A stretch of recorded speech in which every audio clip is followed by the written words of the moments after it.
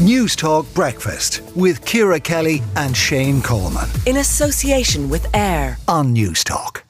Now, a new study conducted by Amoric Research has shown that 92% of people in Ireland think green spaces in our towns and cities are important. 50% of those surveyed said there aren't enough green spaces in their nearest towns or cities. John Gibbons, environmental journalist and commentator, joins us now. John, it's hardly surprising that 9 out of 10 people think green spaces are important, is it? And do we need more green spaces in our cities and towns? Good morning, Shane. Yeah, I agree. It's one of those results that seems kind of obvious. But what's interesting, I think, really about green spaces in cities, it has been studied over the last number of decades, and a whole bunch of really interesting findings have come out of it. And to take you back to 1984, there was a US study that was carried out in a hospital on patients undergoing gallbladder surgery. And what they discovered is that the patients who had a view from their room of trees recovered more quickly and required less pain medication than patients who looked out at a brick wall. So that gave researchers an idea that there's something going on. And of course, this wasn't physical. In other words, they weren't getting some kind of a gain from air pollution or anything else. This was a psychological effect, the calming effect of being in nature, if you like. And it sounds a little hippy-dippy, but many studies have since looked at this and examined it, and they find the same thing over and over again. And I suppose it's no coincidence, Shane, that the so-called leafy suburbs that we have in areas like Ballsbridge, which can be up to 20 times more likely to have trees on their streets than the equivalent streets in the north inner city, what we find is that affluent areas in cities tend to have much higher tree cover. And that, of course, is because the people in those areas are probably better able to lobby for that, and they're better able to insist on it. Yeah, and look, and that's an absolute given. I don't think anyone could disagree with what you're saying.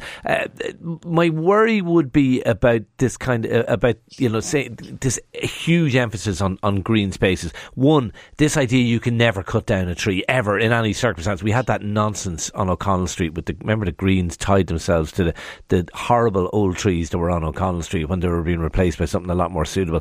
I think it encourages that kind of thing. The other thing I worry about green spaces in urban areas is they often are areas for antisocial activity. They're poorly thought out, and they end up being just centres for vandalism, for crime, for antisocial behaviour. Well, I guess there are wider issues, Shane, really, as to whether, let's take the big green heart of Dublin City, which is Stephen's Green. Do you have antisocial issues there? Of course you do, but you have far greater antisocial issues probably in the north inner city. I'm not talking about Stephen's Green, though. I mean, sure. Stephen's Green is well done. It's a proper green space. But I'm talking about particularly when you go outside the immediate city centre, if you have green spaces, they can be areas where antisocial behaviour goes on. Sure. And I suppose it's probably, as in all urban planning, it's about balancing up these things. And what we find, to tick off, just let's look at the other side of the ledger for a moment.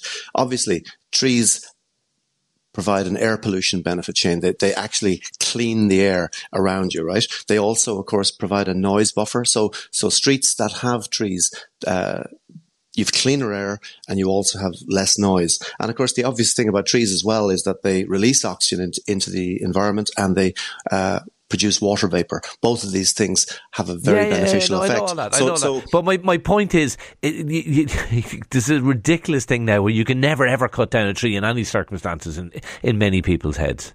Yeah, I mean, I wouldn't take an absolutist view. I think very few people would. Although when you say that, I do remember a city manager who shall remain nameless in case I get the wrong guy, who said that, quote, if I had my own way, I'd cut down every tree in Dublin. So in fact, you do sometimes get a view in certain official circles that trees are an awful bloody nuisance. But the O'Connell Street example, I mean, that was ridiculous.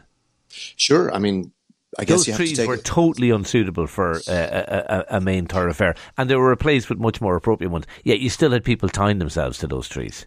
I mean, obviously, Shane, people are going to feel strongly about things, and fair play to them for doing it. And I must admit, I can't recall how that particular story ended. But as you said, they changed and they moved on. Yeah, and I would say as well, Shane, in our rapidly warming world, right?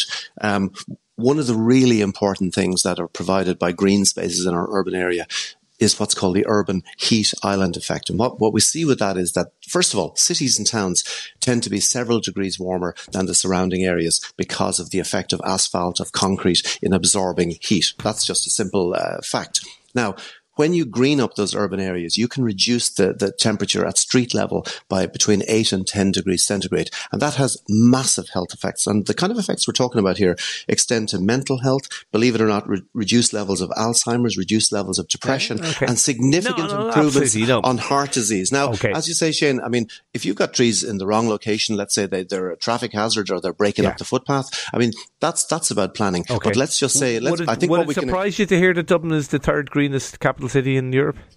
Well, probably not when you consider that the Phoenix Park is the largest urban park in any capital city in Europe. And I suspect, Shane, that actually skews our figures. I was looking at a green map of Dublin a little bit earlier this morning, and in fact, take out the Phoenix Park, and in fact, our overall green cover is quite low. We've 34 parks. 15 gardens, 7 wildlife and nature areas. We're not doing too badly. No, not too badly, but we can certainly, and it's probably really important as we add dense new areas, like, for example, high rise and so on, that it's very important for people in those who don't have access to green that we continue to create and expand green spaces. But it has to be done right. We can't just have big open fields of green, which will attract antisocial behaviour. Look, we do need to leave it there. John Gibbons, environmental journalist and commentator, thank you for talking to News Talk Breakfast. Let us know what you think. 52106 at the cost of 30 cents. News Talk Breakfast with Ciara Kelly and Shane Coleman. In association with AIR. Weekday mornings at 7 on News Talk.